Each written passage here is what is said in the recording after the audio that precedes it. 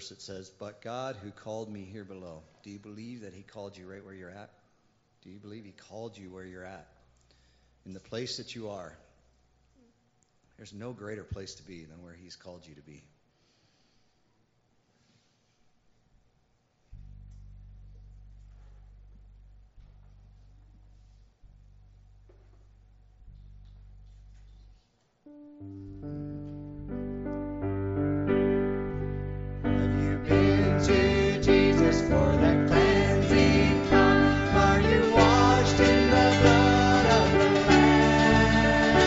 Are you fully trusting in His grace?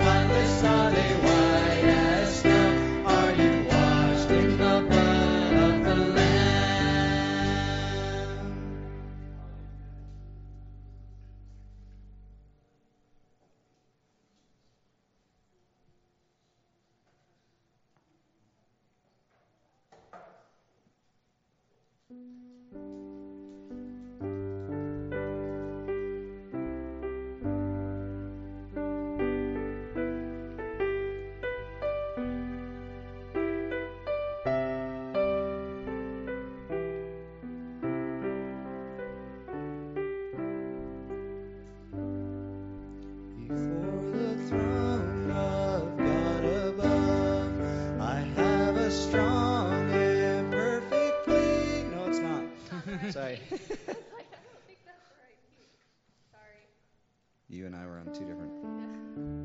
Yeah.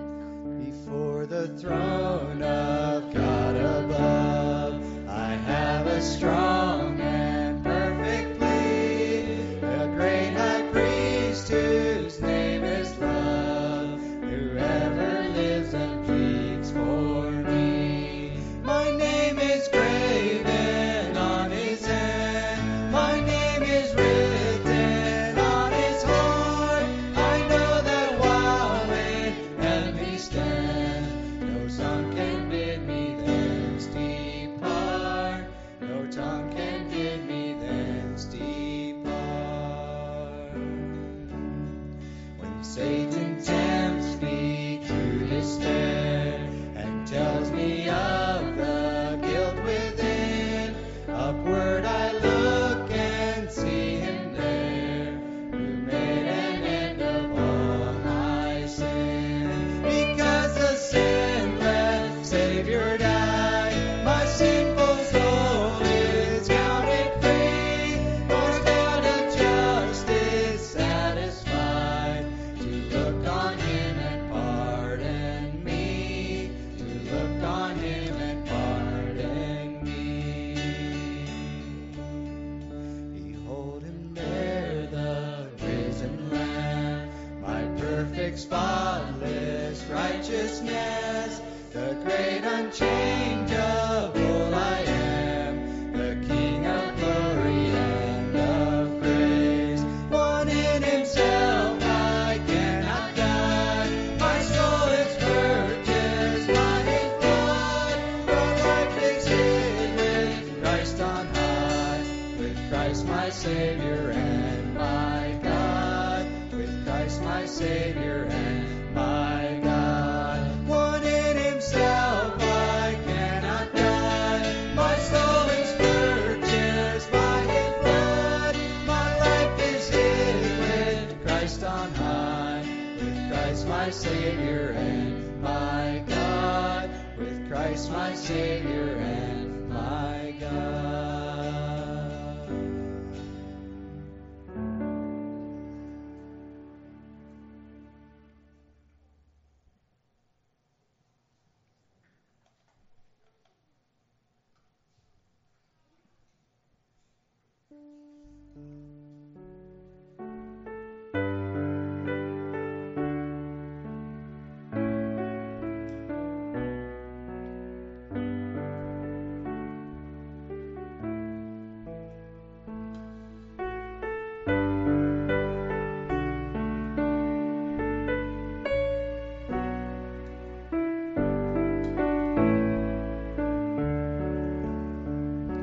Bless the Lord, oh my soul, oh my soul, worship his holy name.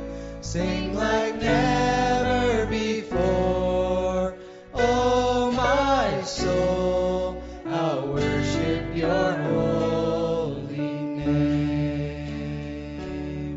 The sun comes up, it's a new day dawning. It's time to sing your song again. Whatever may pass and whatever lies before me,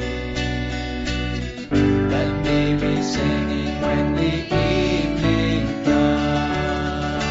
Bless the Lord, oh my soul, oh my soul, worship his holy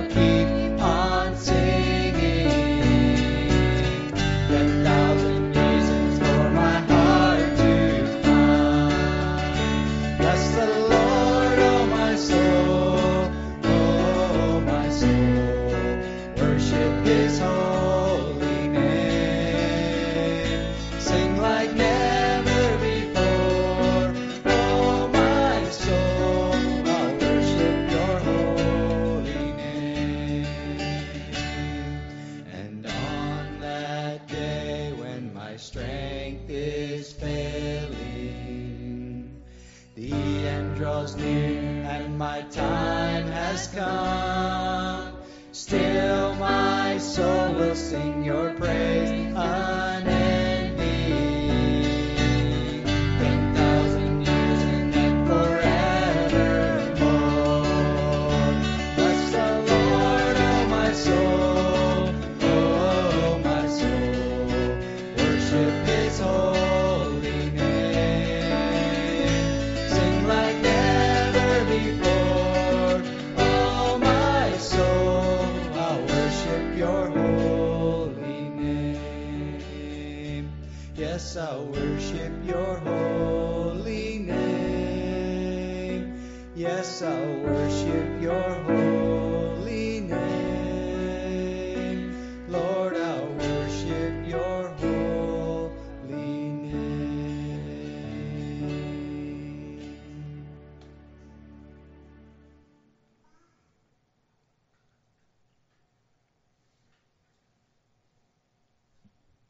I found myself singing this song this week. Is He worthy? Do we believe it? Do we believe that He is worthy of all the honor, the praise, the sacrifice? Is He worth giving up everything in this world for? Or do we hold on thinking that maybe we can find some satisfaction in something here? Is He worthy?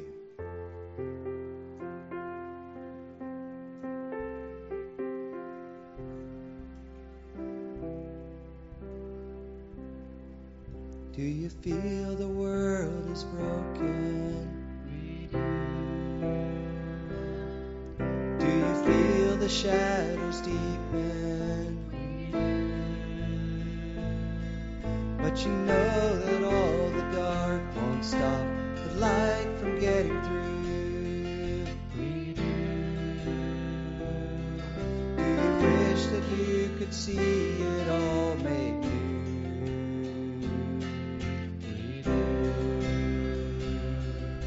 Is all creation groaning? Is a new creation coming? Is the glory of the Lord to be the light within our midst? Is it good that we remind ourselves of this?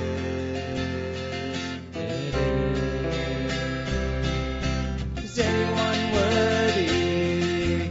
Is anyone whole? Is anyone able to break the seal and open the scroll? Lion of Judah, who conquered the grave. He is David's root and the Lamb who died to ransom the slave. Is He worthy? Is He worthy of all blessing and honor and glory? Is He worthy of it?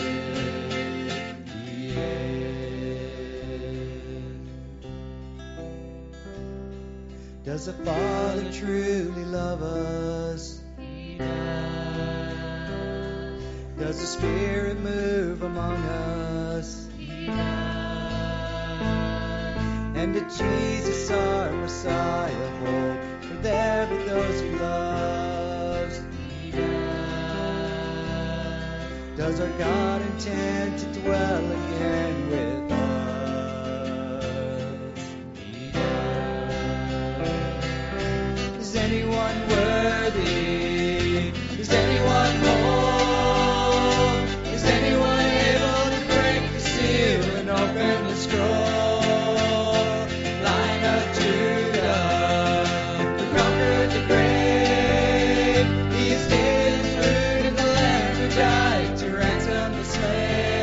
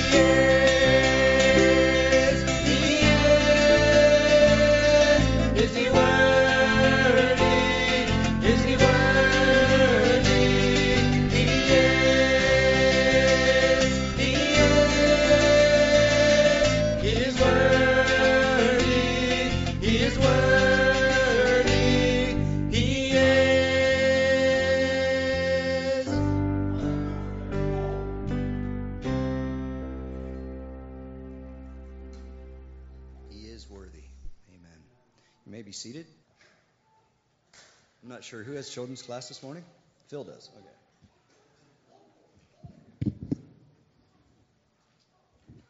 Okay. Okay, the children can come forward.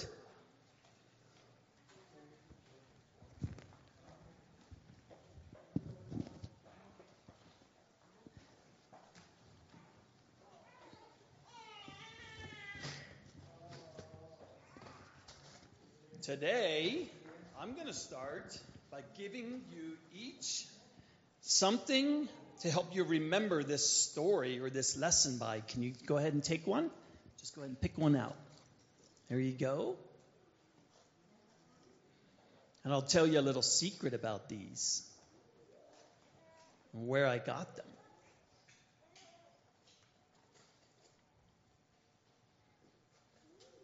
It's like a little keychain on it. Okay. For those of you big children, they look like this.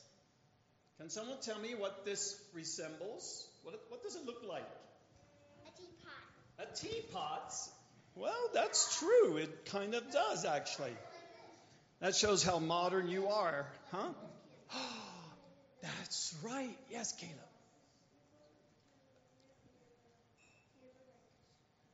Yeah. Yes, in the Bible times, very well. That's right. What would they put in these? Does anyone know? No? Yes, Caleb. No? What would they put in first to light the fire? What kept the fire lit? You're close. Oil. They had a certain kind of oil that they would put in this that would burn. And it would burn just like a little candlestick. The flame would come right out the top here. And if they wanted to light a lamp in their house, they didn't have electricity where they could turn on a light switch. Oh, here, Denzel. You can have that one. Unless you want another one in here. It doesn't matter. You can sit there. And that's how they would give light to the house. Now, I'll tell you where I got these from was a gift. So these are a gift to you. I've been waiting quite a long time to give these to you. Just praying about when a good time would be for me to tell you this. So there's a young lady in Australia who had a children's lesson when I was there in April. And she did exactly this. She gave these to each one of the little children. And she told them this story. And afterwards, she came to me with this box of these little handmade, and these are handmade. And I'm not sure where she got them. It was in one Asian country, either Indonesia or some country like that she was from, where they handmade these. And she said, would you give these to your children in church sometime and give them this story? And I said, yes, I would do that. So you can thank this young lady from Australia for this little gift that comes from East Asia somewhere where they handmade them. Here's the story. Jesus told us this story. Can you imagine being a child your age, and instead of Phil telling you a story, Jesus tells you this story? Let's listen. Then the kingdom of heaven will be compared to 10 virgins who took their lamps. Everybody take their lamp. Hold it out in your hand. Who took their lamps and went out to meet the bridegroom. It was a wedding day. And 5 of them were foolish. So I need to have 5 volunteers. Okay? 5 of you. You sit over here. You go over there and sit over there. Just 5 of you. 5 foolish ones of you. Okay, we need 1 more foolish volunteer. Okay, you go. Sit over there. There you go. 5. And 5 were prudent. So we'll have more than 5, all right? So you guys can scooch over here. You're the wise virgins. You want to go this side? Hold your lamps. Everybody hold your lamps out. For when the foolish took their lamps, they took no oil with them. They took the lamp that had just a little bit of oil. How much oil do you think that would hold? Just a little bit. How long do you think it would burn if you lit it? Maybe an hour. I don't know. Yeah. But the prudent took oil in flasks along with their lamps. They thought about what made these wise. Over here is you took extra oil that would last you for the whole night. But you only took enough that was in your lamp. Now, while the bridegroom was delaying, they all got drowsy and began to sleep. Everybody lay down. Put your heads down and close your eyes. Pretend you're sleeping. Everybody's sleeping. But at midnight, there was a shout. Behold, the bridegroom is coming. Come out to meet him. Everybody come. Come, the bridegroom's coming. Everybody come. Come up here. Okay. Then all those virgins rose and trimmed their lamps. Hold your lamps out. Are they still burning? Some are burning and some are not. What is with your lamps? They went out. And the foolish said to the prudent, give us some of your oil, for our lamps are going out. Okay, you tell them, give us some oil. Give us some oil. But the prudent answered, saying, no. You tell them, no. For there will not be enough for us both. Go instead to the dealers and buy some for yourselves. Okay, you go back there and you buy some oil from Steve. You five foolish people. Yeah, you're the prudent. You were with this group. Okay, let's all go. Let's all go. Come. Everybody come back here. Oh, sorry, Katie. Are you okay? Come. Not you guys. Not yet. Not yet. You stay there. Just these guys. Come. We're going to go inside. The bridegroom is coming. Come. Go back in there. Okay. Now we're going to shut the door. And while they were going away to make the purchase, the bridegroom came, and those who were ready went in with him to the wedding feast, and the door was shut. And later, the other virgins also came, saying, Lord, open up to us. Okay, you guys come. Knock on this. Pretend this is the door. Say, Lord, open up to us. Lord, open up to us.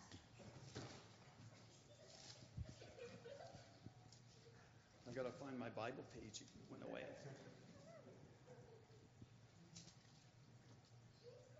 Okay, say it again.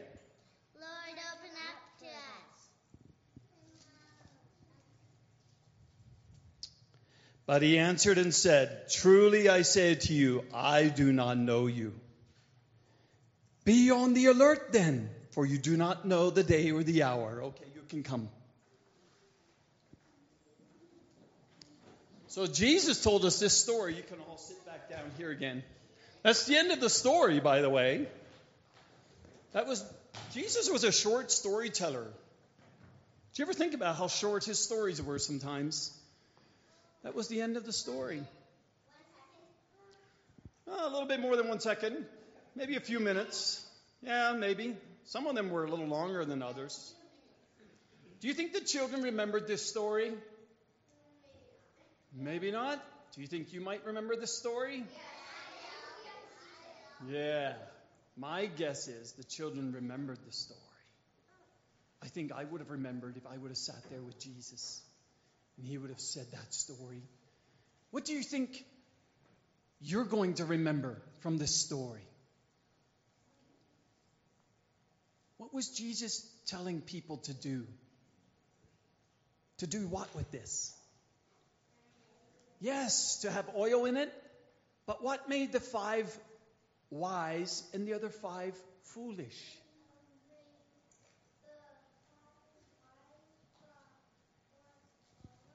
That's right. They brought extra oil so that their lamp would never go out.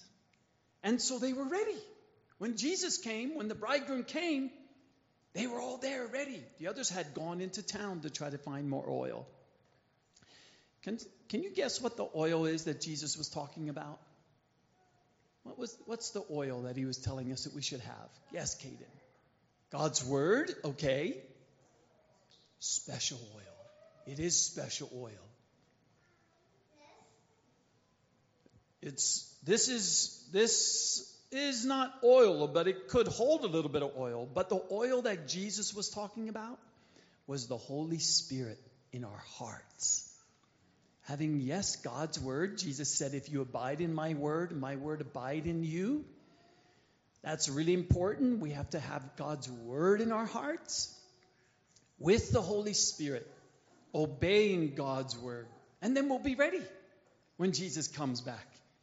But if Jesus puts his words into our heart and the Holy Spirit into our heart, and then we fall asleep and we get busy and we fill our hearts with all kinds of other things. Jesus said in another place, you can fill your heart with stress, worry, all kinds of worries about life. Or you can fill your heart with money and begin to put lots of money there, the love of money there. Or you can fill your heart with the love for other things. Then the oil slowly goes out. So, the lesson today is, whenever you look at this, remember Jesus' story. No one wants to be a foolish virgin, right? No, we don't want Jesus to shut the door on us and say, go away. We want to go in the door with Jesus. And Jesus said, the next verse he said, so be ready, because you don't know when Jesus is going to come for you. This week, a 16-year-old girl was just driving down the road, and the Lord Jesus came for her. In a second or a moment, she was gone to meet Jesus. She didn't know that she was going to meet Jesus this week. That's how it is. Jesus said, you don't know the hour, you don't know the moment when I'm going to come for you. So have your lamp ready in my word and let my Spirit fill you so that you're always ready. All right, you may go back.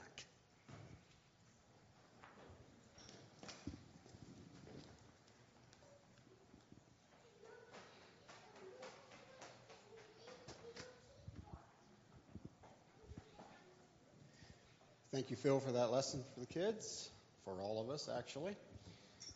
And Carrie, Sarah, Brandon, thank you for leading our worship time this morning. That was special, and I believe the Lord is here and is pleased of our worship to him this morning. For a few announcements. First of all, welcome to each of you visitors. We have quite a few here this morning. Thank you for being here and joining in with us. Pray that you'll be able to worship and to hear from the Lord with us this morning. We have a lunch planned after the service, and so please stay and enjoy that with us and enjoy that time of fellowship as well. Now, we don't take an offering in the church here, but if the Lord has blessed you and you want to give, we do have a box on the back wall that you can contribute to. And we don't have any paid staff on the church here. Everybody is volunteers, so whatever you choose to give will go directly to the work of the church. We have a special guest speaker here this morning, and I believe you all are going to enjoy listening to him from what I've heard about him. So I think you're going to enjoy that. But I'm going to let Carrie introduce him and pray for him, and we'll turn that over to him then.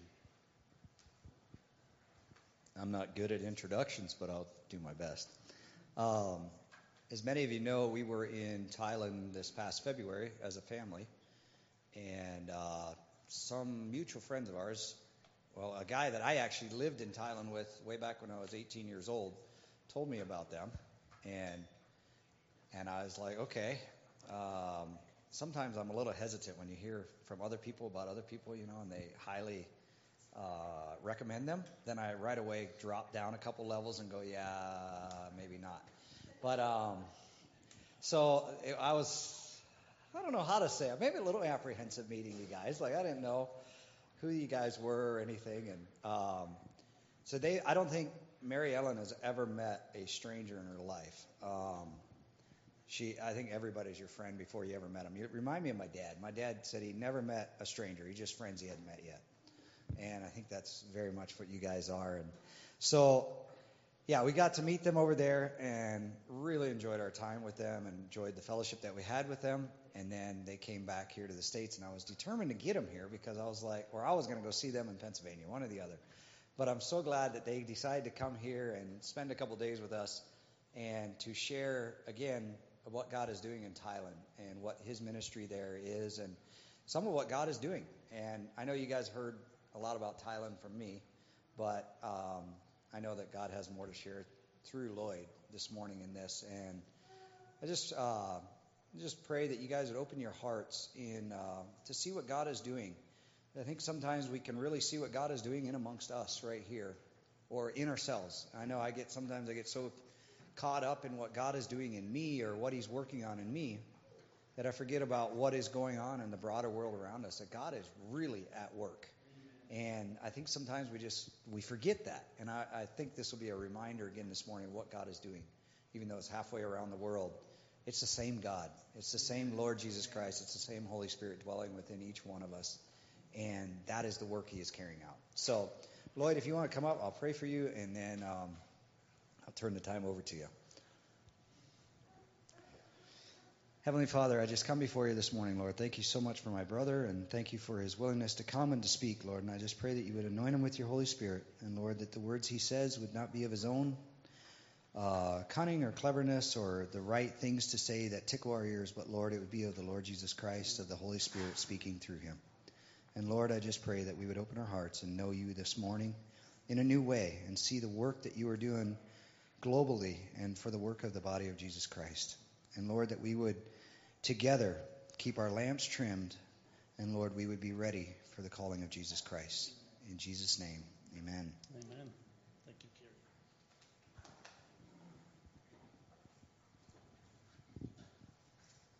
Well, we are excited to be here for multiple reasons. One of the things that is always exciting, I think, for us as believers is when you reminisce about what God is doing and reflect on who he is. And I want to do some of that this morning. But the second thing that we're really excited about is having a family come over and join in the work that God has in Thailand.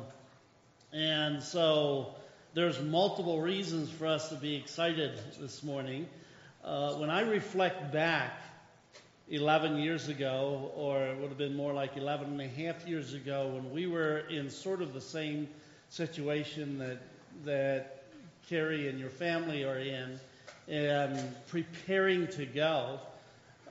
When I look back at that, I get excited because there was a unique time for us as a family, and any time that God puts you into a position that you don't know exactly what tomorrow looks like, or you're not 100% sure that what you're doing is even making sense in society as a whole, that's a great time for God to work. And I think that's where you're at. That's where we were at 11 years ago. 11 and a half. We moved in January of 2013 to Thailand. And leading up to that, I was a pastor at New Covenant there in Lancaster County. And we had a business that we were running at the time. And so as we looked at all of that, and as we were trying to sort through what God was saying, and believe me, faith is a beautiful aspect of the Christian walk. In fact, without it, you can't please him. But faith does not mean that you have all your ducks lined up, that you know exactly how it's going to work. In fact, it means the exact opposite of that. And I'm going to talk a little bit more about that today, because faith is a huge part of the Christian walk. You can't please him without it. And if that's the case, then faith should be pursued by us. Because one of our greatest desires is to please our Maker, or the Lord of the universe, the one that is going to sustain us here on this earth and in eternity, which is a beautiful thing. But anyway, as we were walking through that, and my heart goes out to you as a family, because it is an exciting time, and yet sometimes it makes you nervous. It makes you uneasy. It makes you say, oh, I don't know about this. This is craziness. I know exactly the highs and lows that you guys are experiencing. We felt that. And I want to come around here to the church and say, you have a major part to play in this process. You as individuals who are not necessarily going to Thailand, but are close to them, have a major part to play in this, because they are needing individuals to lift up their arms in this process and to allow them to process what God is saying in the midst of it. I can tell them with 100% certainty that what they envision now will be different in 5 years from now from what they experience. And they're going to need somebody to gird them, to come around them and underneath them and hold them up. Because they are going through a difficult time, even though it is exciting. I can guarantee that. And you as a family here, you as the body of Christ here, have a unique opportunity to actually step beside them and hold them up in whatever means you have given to you. You have talents that you can pass along that'll help. You have experiences that you can pass along and help. And I challenge you to come around them as a body rather than allowing them to find their own way through life. That's what church is about. That's what sustained us when we went. Oh, it was exciting, and it continues to be exciting. But in the midst of building your faith, you need difficulty. That's a part of it. It's not, yes, we live in a fallen world. But God understood that in the midst of fallen world, for you and I to be successful, we need to exercise our muscles. We need to exercise our beliefs. And the way you do that is not by walking the rose field, and smelling the roses. It's actually by doing difficult things. And what they are doing is not easy. They're leaving what they have known all their life, and suddenly packing up and going to the opposite side of the world, pursuing what God has called them to. And I bless you guys in doing so. One of the things, and I just want to give an overview a little bit of Thailand, something that we never fully understood, and I don't think today yet completely can grasp the realization that there are a large number of people that don't know Jesus. And when I say don't know Jesus, it's not a personal inner relationship. No, they don't even know what Jesus means. They don't know what Christianity means. They don't have any concept of God Himself. Now, I say that to say we are all drawn towards, some kind of worship, some kind of God. And so there is within all of mankind this desire But we meet people all the time in Thailand who actually have no idea that Jesus is some kind of God figure that is to be worshipped. They don't understand. Oh, you come from the West. Okay, yeah, Christianity may be in their minds, but often not even that. But when you ask them, do they know Jesus? Have they heard of Jesus? And there's a blank face in response. And it's simply they have never heard the name Jesus in any kind of context of religion, much less as a personal Savior. And it's appalling when you really sit down and think about the difference of our background, being raised in a Christian home, in a Christian community, largely relating to Christians, and being put into those spots. So again, I bless them for pursuing that calling. God wants us to make the nations know His name. He wants all peoples. In fact, all peoples will be represented in heaven. And He's asking you and I to lift up and go do that in the Great Commission. There in Matthew 28 or in Acts 1. But again, as we do that, as we interact with Him, and as Christ is with us in the nations, our faith is built. And it's actually in those situations that we can build a relationship with Christ that will not happen outside of difficulty. And so I bless you, and I would say your family needs to continue to seek.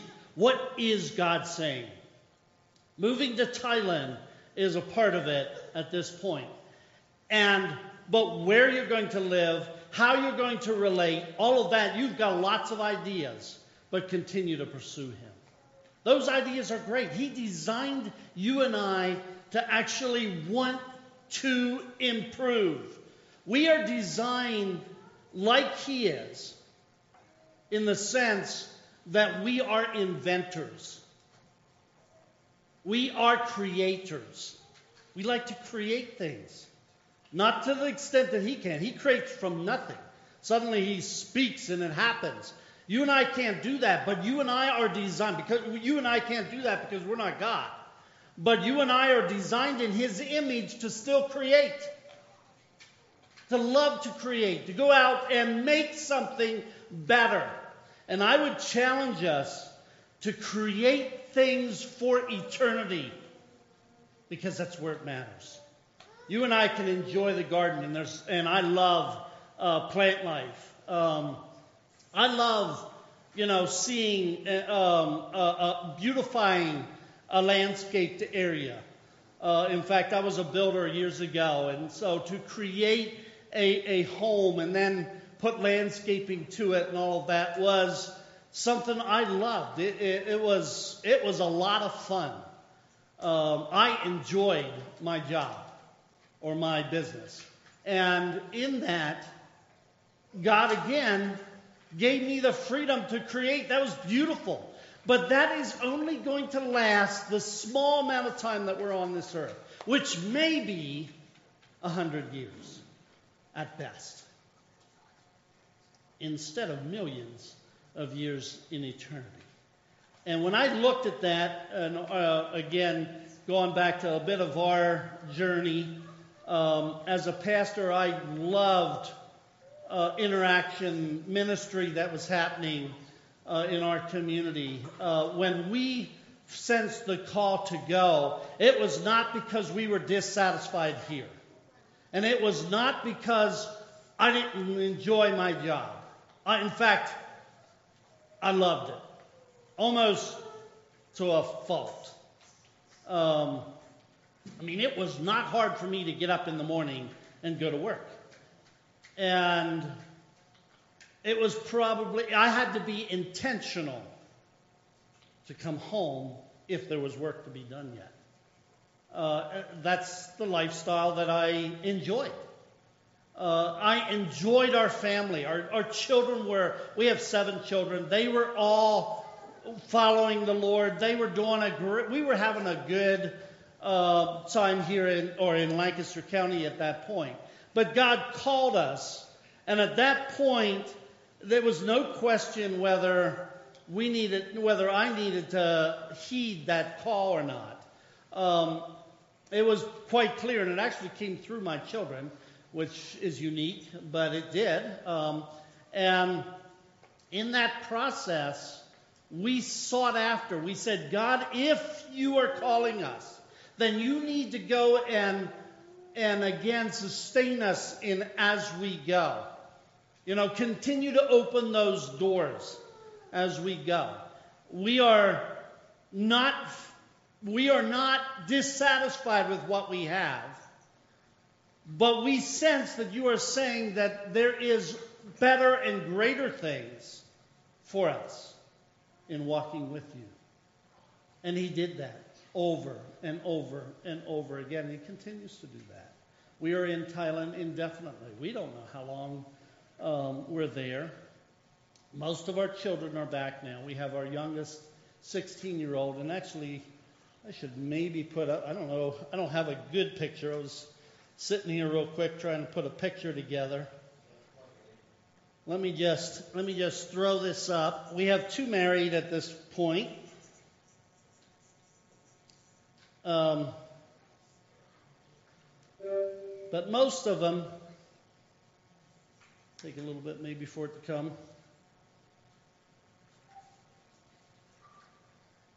There you go. It'd be great if I could blow it up, but I couldn't blow up the picture. I'm not savvy enough with IT to do that. But anyway, that is our children. 2 of them are married, and then also our grandchildren. And so most of them are back here, and there's a sense that draws us here. There is a sense of being at home when we're in the U.S., but there's also a sense of being at home over there. We have made wonderful friends, and I want to tell you, when you walk with the Lord, he sustains you, he comes around you, he gives you the desires of your heart if you seek after him. And today, we love being in Thailand. It is not difficult for us to get on a plane to go back to Thailand, even though we do have to say goodbye to our family and friends and children back here. It is also not necessarily difficult on that side to come this direction. So we've got a home at both sides, and I want to tell you, that's a beautiful way to live. We love it. There is nothing, when I'm sure you're hearing it, and I didn't talk to you, Carrie, about this, but there's probably a sense where they're saying, but you're giving up so much, and you're probably feeling that. I would have felt that back 11 years ago.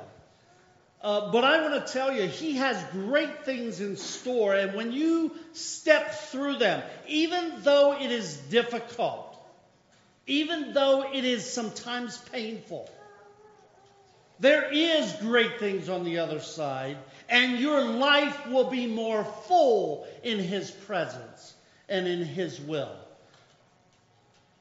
than outside of that, or than in half of it. And I'm not saying the nations on the other side of the world is the only place. You all have a calling. You all have a place to be. And that, if that is right here in Colorado, then God bless you. Walk in it. You will be full. You will be blessed. You will see great things. Even though it is difficult. But I want to say, in the midst of all that, there's a certain aspect of pity that I feel for the one that only sees home as their place. Because the world is a great place to see. And I say that carefully. I understand that, some people don't like traveling. I should maybe, I'm not going to take the time. You can, if you want to see, we have actually prayer cards in the back you can pick up that's a better picture of our family. You want me to do an introduction? Okay, so, and I'll to your right, in the back is Chad. That's our oldest. He is currently, boy, now I'm getting real crazy with. He is 33. Just turned 33 back in May, and that's his wife in the front, off to the right. And then they have 3 foster children that they're just in the process of adopting. As of September 18th, it'll be finalized. So we're excited about that. She's holding the youngest, Ion, and then Bea is right down the far right, and Nafis is the second one from the left side in. So that's our oldest son. Next to Chad's wife is our daughter Caitlin. She just got back from serving in Cambodia and is now doing some studies here and graduating with a teaching degree, hoping to come back to Asia next spring at some point. That she doesn't know exactly what that'll look like. Tyler is the second one in from the right on the back.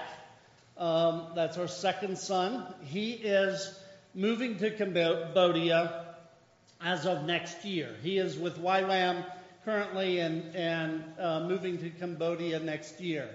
Zachary is our third son, all the way in the back there. He is with Kazakh, a new organization that is training for disaster. Well, it's for search and rescue in disaster areas. He'll be traveling the world over and helping out with disaster situations. Sarah is the one right next to my wife, and my wife is Mary Ellen, by the way. And I want to say, in the midst of that, you know what? When you walk with the Lord and have a woman beside you, there is so much strength in that. It's twice the cost, but I get 3 times the amount of ministry in our situation.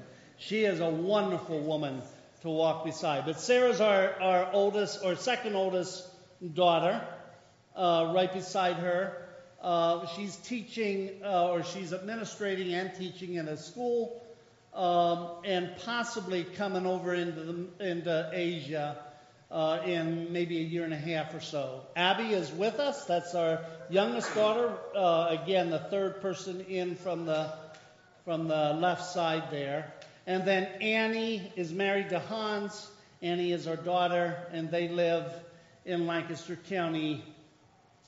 He's a bush pilot, and their pursuits are, again, across somewhere else in the world. So one thing I will say in this, when you open up the world and actually travel the world, it gets pretty small. It really does. I can be in the other side of the world within 24 hours. It's really not that big. And cross-cultural ministry is not a scary thing. It's something you need to learn to understand. It's another culture you need to learn to understand. But it's not a scary thing. It's actually an exciting thing. It's a culture to learn. It's a people group to try and understand. And in the midst of that, suddenly, what used to be something that you were sort of apprehensive about becomes exciting. And that's really what happened to our children. I don't think there is one of our children that actually desires to live in the American culture 100% of their time. They think it's a bit dry, a bit boring. They love to see the excitement of what God is doing across the world. Now, so Carrie, prepare yourself.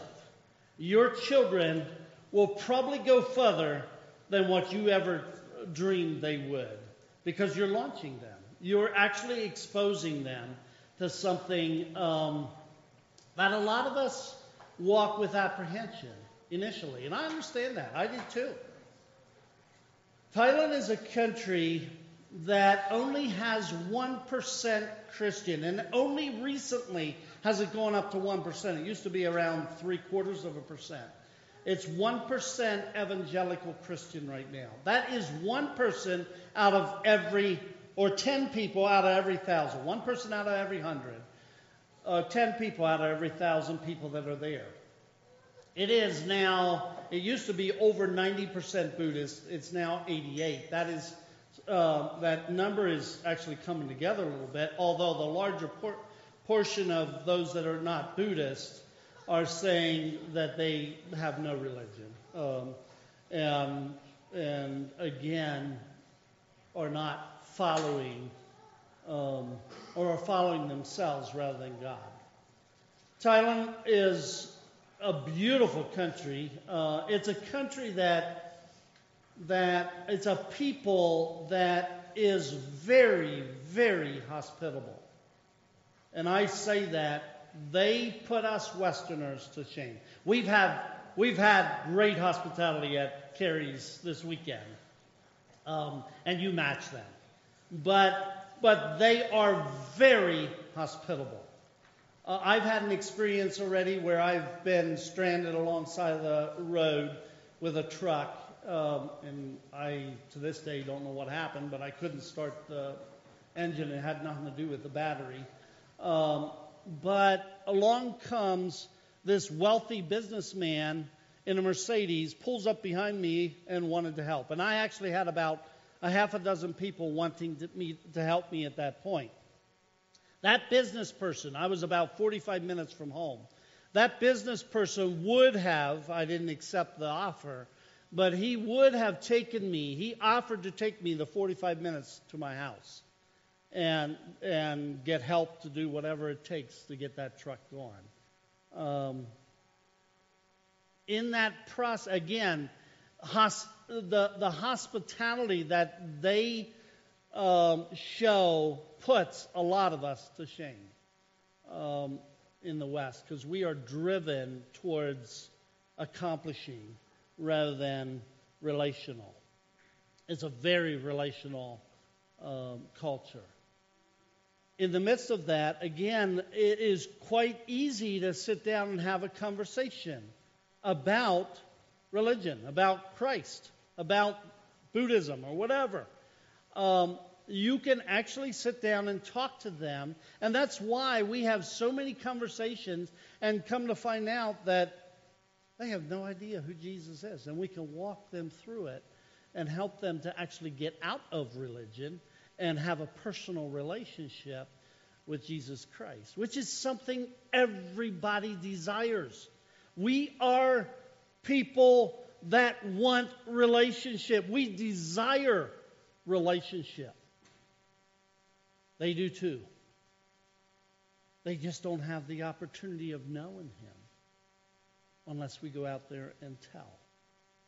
Buddhism is also a religion that is works-oriented, very much works-oriented. In fact, their belief is that everything is cause and effect, which we as Christians also understand that what you reap, you will sow, or what you sow, you will reap. Same philosophy in Buddhism, but in the midst of that, they don't understand, or there is no path to forgiveness in Buddhism. And that's a beautiful concept to tell them and show them the difference between our God and the one that they're worshiping, or the religion that they're pursuing. They actually don't. Buddha was not a God, would say he was not a God. You become God yourself is their pursuit. But in that, everything negative that happens to you is there for a reason in their concept. It's because you had done something evil in your past. You or your ancestors have done something evil.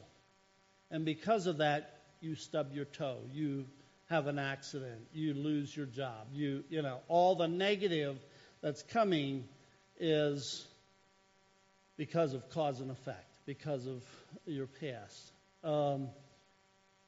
Again, a country that is wide open. When I moved there 11 years ago, I anticipated, and our pursuit was to come alongside natives in planting churches.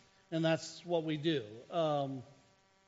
I walk beside natives who have interest in starting a group of believers in their community. And so I mentor and walk beside them on that process. And I would have, when we went there 11 years ago, I would have anticipated it's going to take a number of years until there's real fruit that we can measure. God had other plans. It was within a few months of us being there, we met a young man who then walked with us, and we started a church. He actually walked with us for a period of time, and then we came around him and have started a church. But in that process, within 6 months of us being there, I was having meetings with like 40, 50 college students to just simply show them who Christ was. They are very open.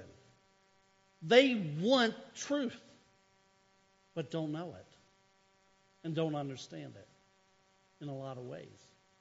And when I initially started looking at that, I questioned, Lord, what took so long for me to get to this point?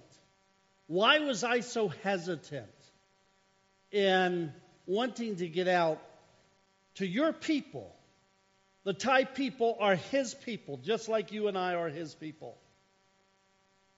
Why did it take so long for me to get to the point of understanding that there's a people that don't know him, that have no opportunity of knowing him because they are not told? And it started making me understand the real. Sorry, I get emotional sometimes. The needs that are out there. The 1040 window wants to know him, but can't because there's nobody there to tell him. So I get so excited when I hear of families wanting to go that direction, because the needs are incredibly large. When we get to heaven, we're going to have the nations around us, and we're going to be celebrating what Christ has done. There's no question. In that celebration, I think we're going to actually understand the greater picture of why you and I suffered and struggled through life to accomplish, again, his goals for us. Carrie, you're going to have some struggles. There is no question in my mind. But in the midst of those struggles, he can be glorified if you allow him. And that's for all of us in whatever situation we're in. Faith is a beautiful thing. Put it to work. Allow it to grow. Pursue it. One of the other things that Thailand is known for, and it's devastating, is prostitution and child trafficking. There is estimated 30 to 40,000 children under the age, or 16 and under, that are in that environment there in Thailand. We recently came across a home, and Global Tribes, by the way, I didn't even mention that. We are there under the umbrella of Global Tribes, and Global Tribes has a children's home for at-risk children that we have been working with for years. They have about 40 children that come to that home. But more recently, we have discovered and are now coming alongside another home, a home of about 550 or 560 some children that are at risk. And in that process, it only opened up again the real need that's there.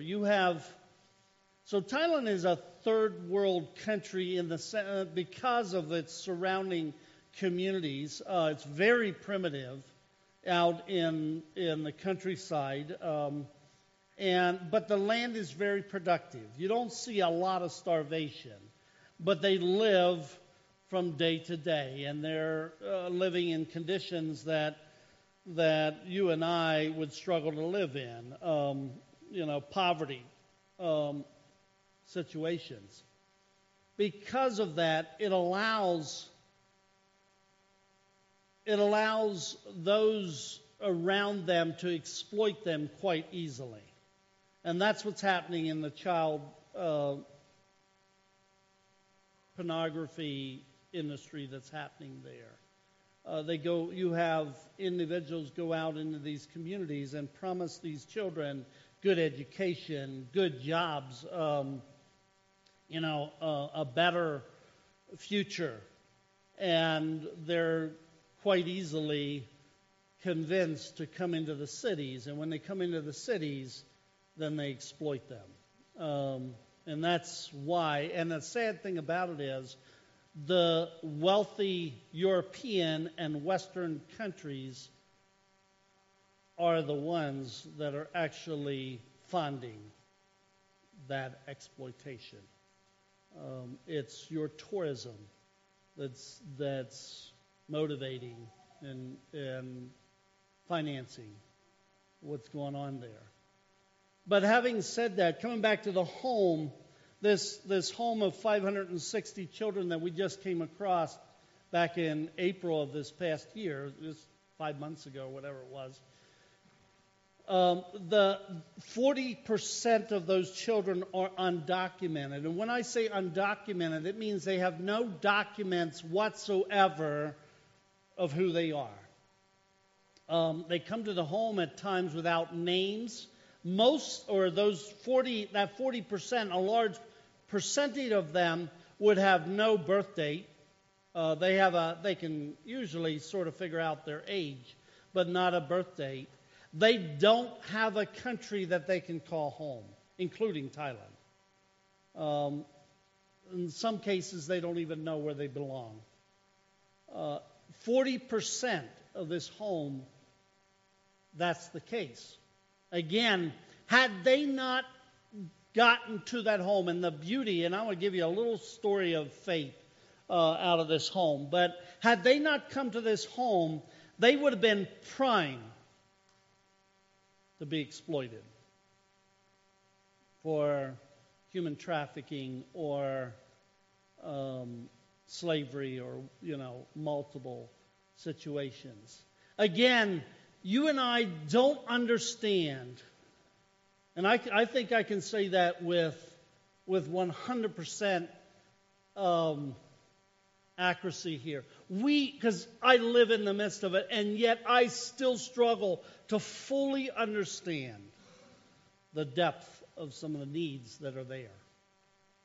Because, again, my background has been so sheltered.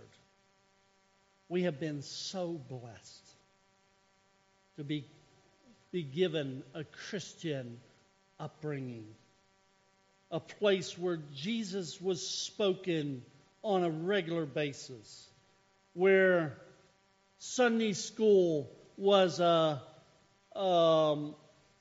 common occurrence in my past. But that doesn't mean that I'm not responsible. In fact, it means I'm more responsible in God's eyes. We, as His children, are called to go and make disciples of the nations. That mandate was given in Matthew 28. And it's interesting. It says, go make disciples. We're not called to go save people. In fact, I can't save them. That's the Spirit's job. He will step in and actually save them, bring them out. It's Jesus Christ who saves them. But it's the Holy Spirit who does the drawing there. But you and I are called to go and make disciples. Go and make His name known. Go and make His wish known. To not necessarily just your neighbor, but to the nations, it says. That's a big, tall order. But I challenge us to take it seriously. Because the millions of years of eternity will be celebrated not by what you have built here, not by what you have created here, but what you have done for Him here.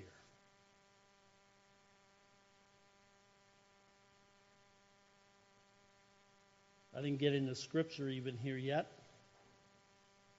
I do want to show a clip that, again, and I said I'd give a story, a faith story.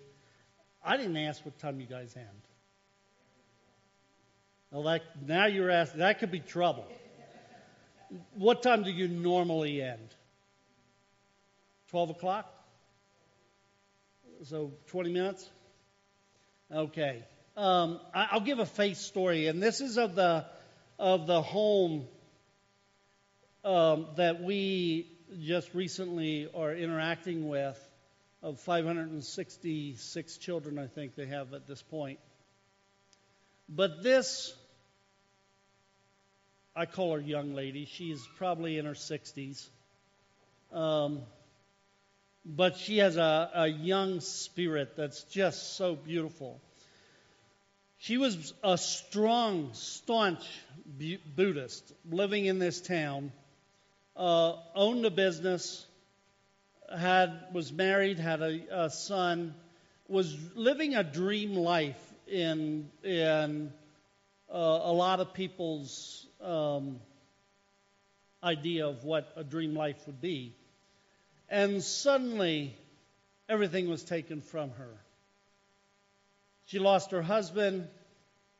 The business deteriorated, and I'm not exactly sure how what all took place there. If that was because of her husband, or what caused the business to disintegrate. But suddenly, she found herself in a place of desperate need and wanted to kill herself. In that process, the Lord knew who she was. And there was a Thai individual, a believer, who came around her and asked her to go along with her to church and showed her who Christ was. And she became a believer. In the midst of that process, she started asking, what can I do for my Lord? Because now she again had hope. She wanted to kill herself, and from there she moved into hope. And she recognized there was 5 children that had formerly been with the business, or she had interacted with there in the business, who were now on the street and desperately needed help. And because of that, she took them in and said, I want to take care of these children. She had no means at that point. In fact, she was at a poverty level herself. Decided to take on 5 children. In that process, she also recognized that what she believed prior in superstition and things was not accurate, and God was her hope, not superstition. And because of that, because of the superstition of Thailand, there was a house in her village that was haunted. Somebody had died there, and at that point their spirit stays, and they will vacate the house because it's haunted. She didn't believe that, so she went to the homeowner and asked if she could move into that house with her 5 children. And she was granted it at no cost. You can have the house. It wasn't necessarily deeded to her, but she could live there at no cost.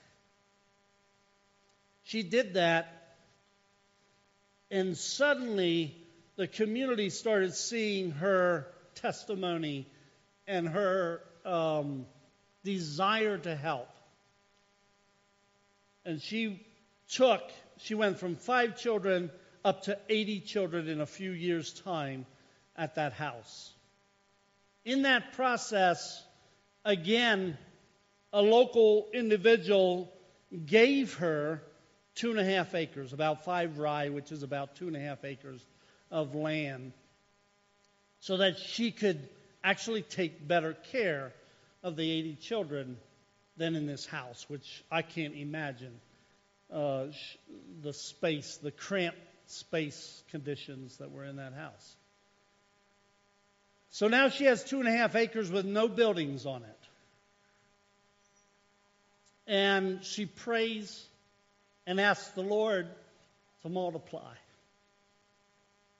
The faith story is just incredible. What does the Lord do? He comes along, another Thai Christian,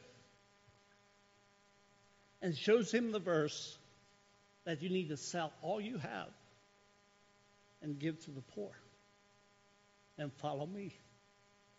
And he was wealthy. He chose to do that. He gave the money to her. He's not involved with the home. He didn't sense that that was his call. But he sold everything he has, his business, everything he had, and gave it to her. She built the buildings that now house 560-some children. Faith is incredible to walk in. She prays daily for provision. She has no external organization around her to this day, and it's 20-some years that she's been running this place. We're helping her by giving her some space or making her needs known to some degree. But she walks, and it just happened a month ago. The power company came in to shut down the electric. She couldn't pay it. She didn't have provision. But one of the individuals that we were able to connect there happened to be there and had resources and paid it. And she's continuing on. That's the privilege we have of walking beside. That's the privilege we have because we live in Thailand. I want to tell you, our lives are full because we have made the choice to follow him. And your life will be just as full as you choose to follow him. I challenge you. It's not necessarily easy. It's not necessarily always financially healthy. But it will be a life that you will take into eternity that will be full and blessed. Our Lord is a great God. We've had numerous privileges. At this point, I walk beside about 5 churches there. You know, some of the challenges that we face is young believers who are living in sin all their life and have no idea of the need that they've had in the past, and suddenly they're opened up to Christ and what Christ wants to do with them, and they need to step away from their gay relationship or their situation where they have 10 wives. And as we walk through those situations, again, it makes you cry out. It makes you yearn and say, Lord, why haven't they heard? And what does that mean for today? And I don't have the answers. But His Word does. And so we pour out His Word into their, for them to struggle over and have this, and pray into that the Spirit gives them wisdom. It's not what I have to offer. It's what God's Word has to offer that can be stood on, that can actually change the lives of young men. We have the same thing here in the U.S. to a degree. There is individuals who are lost, who need Him. But they need Him, not you or I. What you and I's job is to make Him known to them. One of my experiences, and I say this, as we, maybe you're not all like me, but we all, I think, have a desire to see great things, right? It's exciting to actually see a multitude come to Him, right? Who wouldn't want to go and be thrown into a fiery lion's den and walk out alive?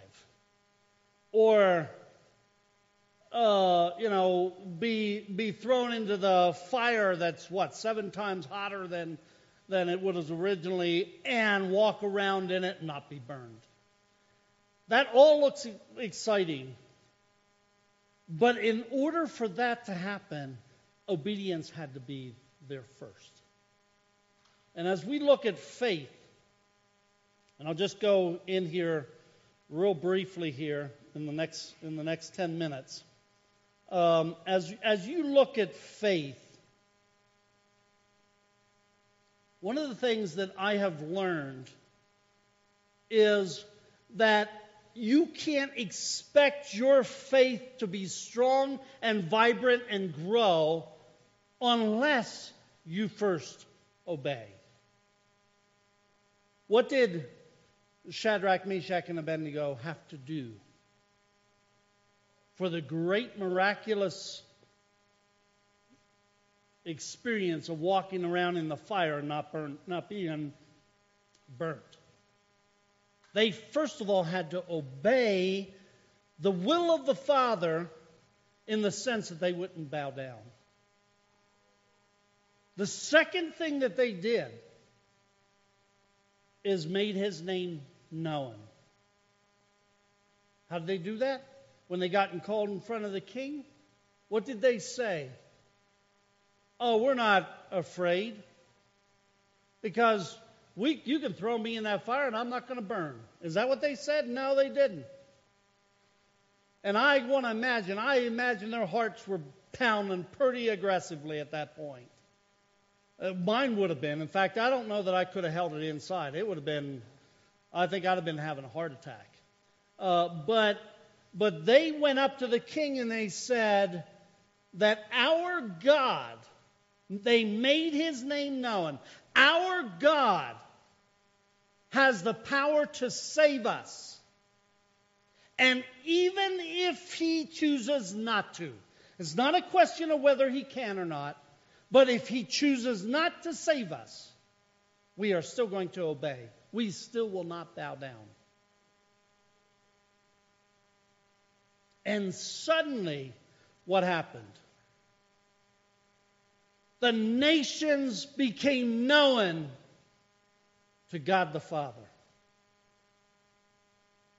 Suddenly, God the Father was in front of everybody that understood or was in that area. Because the king said, there's no question who is God here. And instead of them walking in shame, they were walking in triumph. Because they obeyed, and in the midst of that, God was able to work. They obeyed and made him known, and God became known to millions in a day's act. You and I have that same opportunity. But we have to obey and make him known. You know, it's easy to walk and say, well, I go to church, I do all this stuff in obedience. And that is a great thing. But if you're doing it in the midst without making him known, people don't understand why you are doing what you're doing, you're missing an opportunity. God wants his name to be known. Daniel did the same thing. Joseph did the same thing. The early church did the same thing. It was because of God. When Joseph was down in Potiphar's house, Potiphar recognized that the Lord was with him. Why was that? Because he wanted his name to be known. It doesn't say that Joseph spoke about the Lord, but I can only imagine that Joseph gave recognition to the Lord. And because of that, Potiphar saw that whatever Joseph put his hands on prospered, because the Lord prospered him. He didn't say because Joseph was some supernatural. No, it was because the Lord prospered him. If you're walking around and taking in the glory yourself, it will not happen. But if you walk around and obey him, do what he does, go to Thailand when you're called, go to wherever you're called, and make his name known, you can expect supernatural things to happen. And I can say you can expect supernatural things will happen. And your life will be full. One of the experience that I had is a number of years ago. We were going to church, and I was in charge of the Wednesday evening services. And as we were going, and I'm more task-oriented. My wife is more relational-oriented. And that's why she knows everybody. But anyway, we were on our way to church. And as we left our driveway and we're going on the way to church, already pretty tight in time, which is not unusual for our family, but anyway, we seem to, time somehow gets away. But we were on our way to church, and suddenly there was a motorbike alongside of the road, a motorcycle, crotch rocket, and you could tell it was in trouble. I mean, they couldn't start it or something. And without thinking, I went, right past. I'm on the way to church. It's high time, and I'm speaking that night. And she stopped me, and she said, they need help. I think we should help. Well, the great person that she is, I agreed, and we turned around, and you know what, I helped her. I got out, and I said, you know what, I'll bring my motorbike instead of the truck. You take the truck and get there and tell people I'll be there after a bit. And I get out, and I was there trying to help this high-heeled lady that was heading to the parties. There was no question. I mean, she was dressed to the whatever. And anyhow, in high heels, trying to ride a crotch rocket. And the two don't go together. I'm sorry. It just didn't go together. And she's there trying to, it was kickstart, and you have to with her high heels. Oh, what a mess. Anyway, and it wouldn't start. So I came up and I said, do you mind if I try? And it wouldn't start for me either. And I'm not a mechanic. I mean, when it comes to figuring out where the spark plug is, man, it takes me a little bit, It's just, I'm not a mechanic.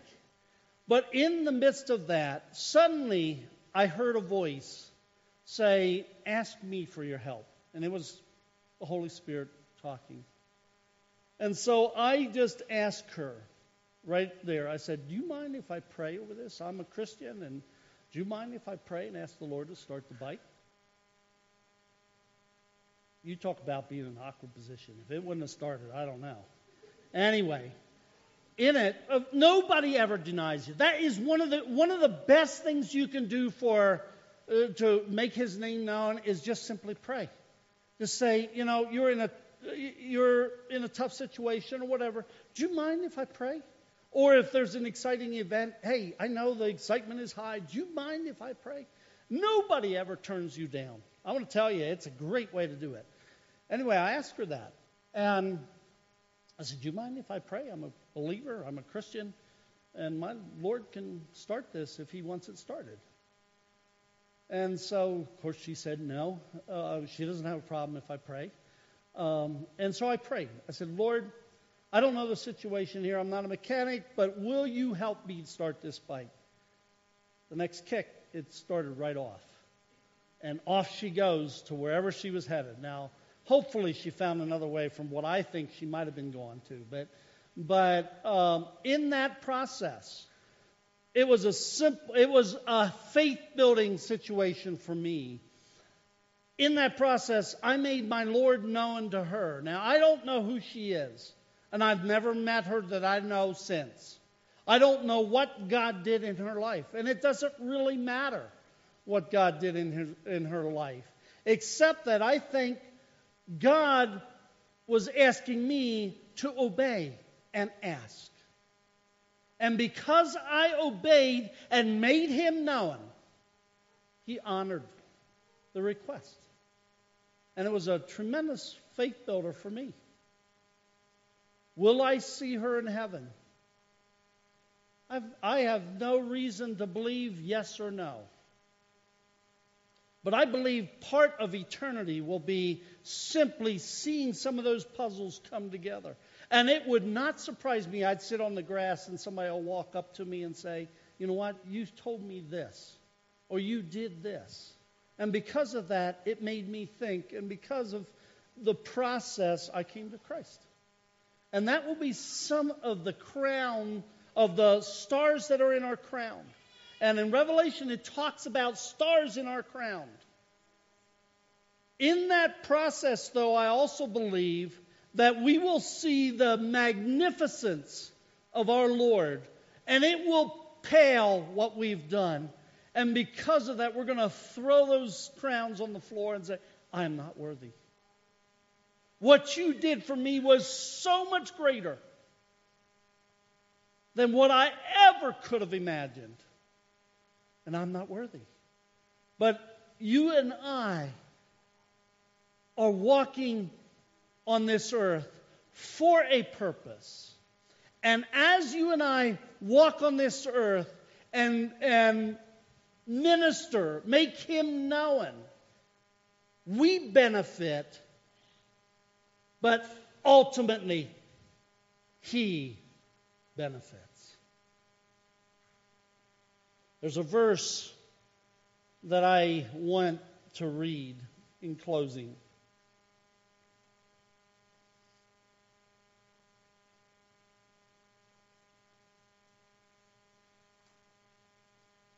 If I can get to it.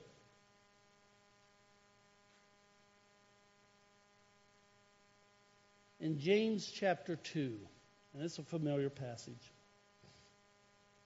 We didn't get to Hebrews 11 at all, but that's a great faith chapter. And sometime look into Hebrews 11. Look at each one of those men that were named and their, quote, faith accomplishment. And then read the story of the accomplishment and put yourself into the situation before it was actually completed and say, am I willing to walk in that? Abraham was 90-some years old, had been promised to be a man of a great nation. In other words, have descendants that you can't even count. And he's asked to give up the only descendant that he had. That's life. If you want it full, then embrace that life. The unknown is exciting. Oh, it's sometimes scary as, I don't know what word to put behind that. But it's exciting. And life is full if you embrace it in the midst of His will. I'm going to read this verse, and then I didn't show our clip yet. I'll just show that. Maybe we can, I don't know, Phil, are you closing down at the end? I'll show the clip, and then we'll let you close at that. It says, what does it profit, my brethren, if someone says he has faith, but doesn't have works? In other words, has nothing to show for it. Can faith save him? If a brother or sister is naked and destitute of daily food, and one of you says to them, depart in peace, be warmed and filled, but you do not give to them the things which are needed for their body, what does it profit? Thus also faith by itself, if it does not have work, is dead. I challenge us in that. It's easy to say, I believe. And because of that, I am doing this, that, and the other thing. But unless you exercise your faith, unless there is action around your faith, it is worthless. It is dead, according to James chapter 2. Let's live in the fullness of faith and allow Him to build that within us. What concerned me 11 years ago and what concerns me today is two complete different things. Why? Because I've experienced Him. I'm going to play the video, and then I'll turn it over to you, Phil. Oh, hit the wrong one. What did I do there? Deleted it. Yeah, okay. You can tell where I'm at with computers. You go back in here. Oh, I deleted it permanently. Okay, we'll go into YouTube then. That's Family 23, right? There it is. Mm-hmm.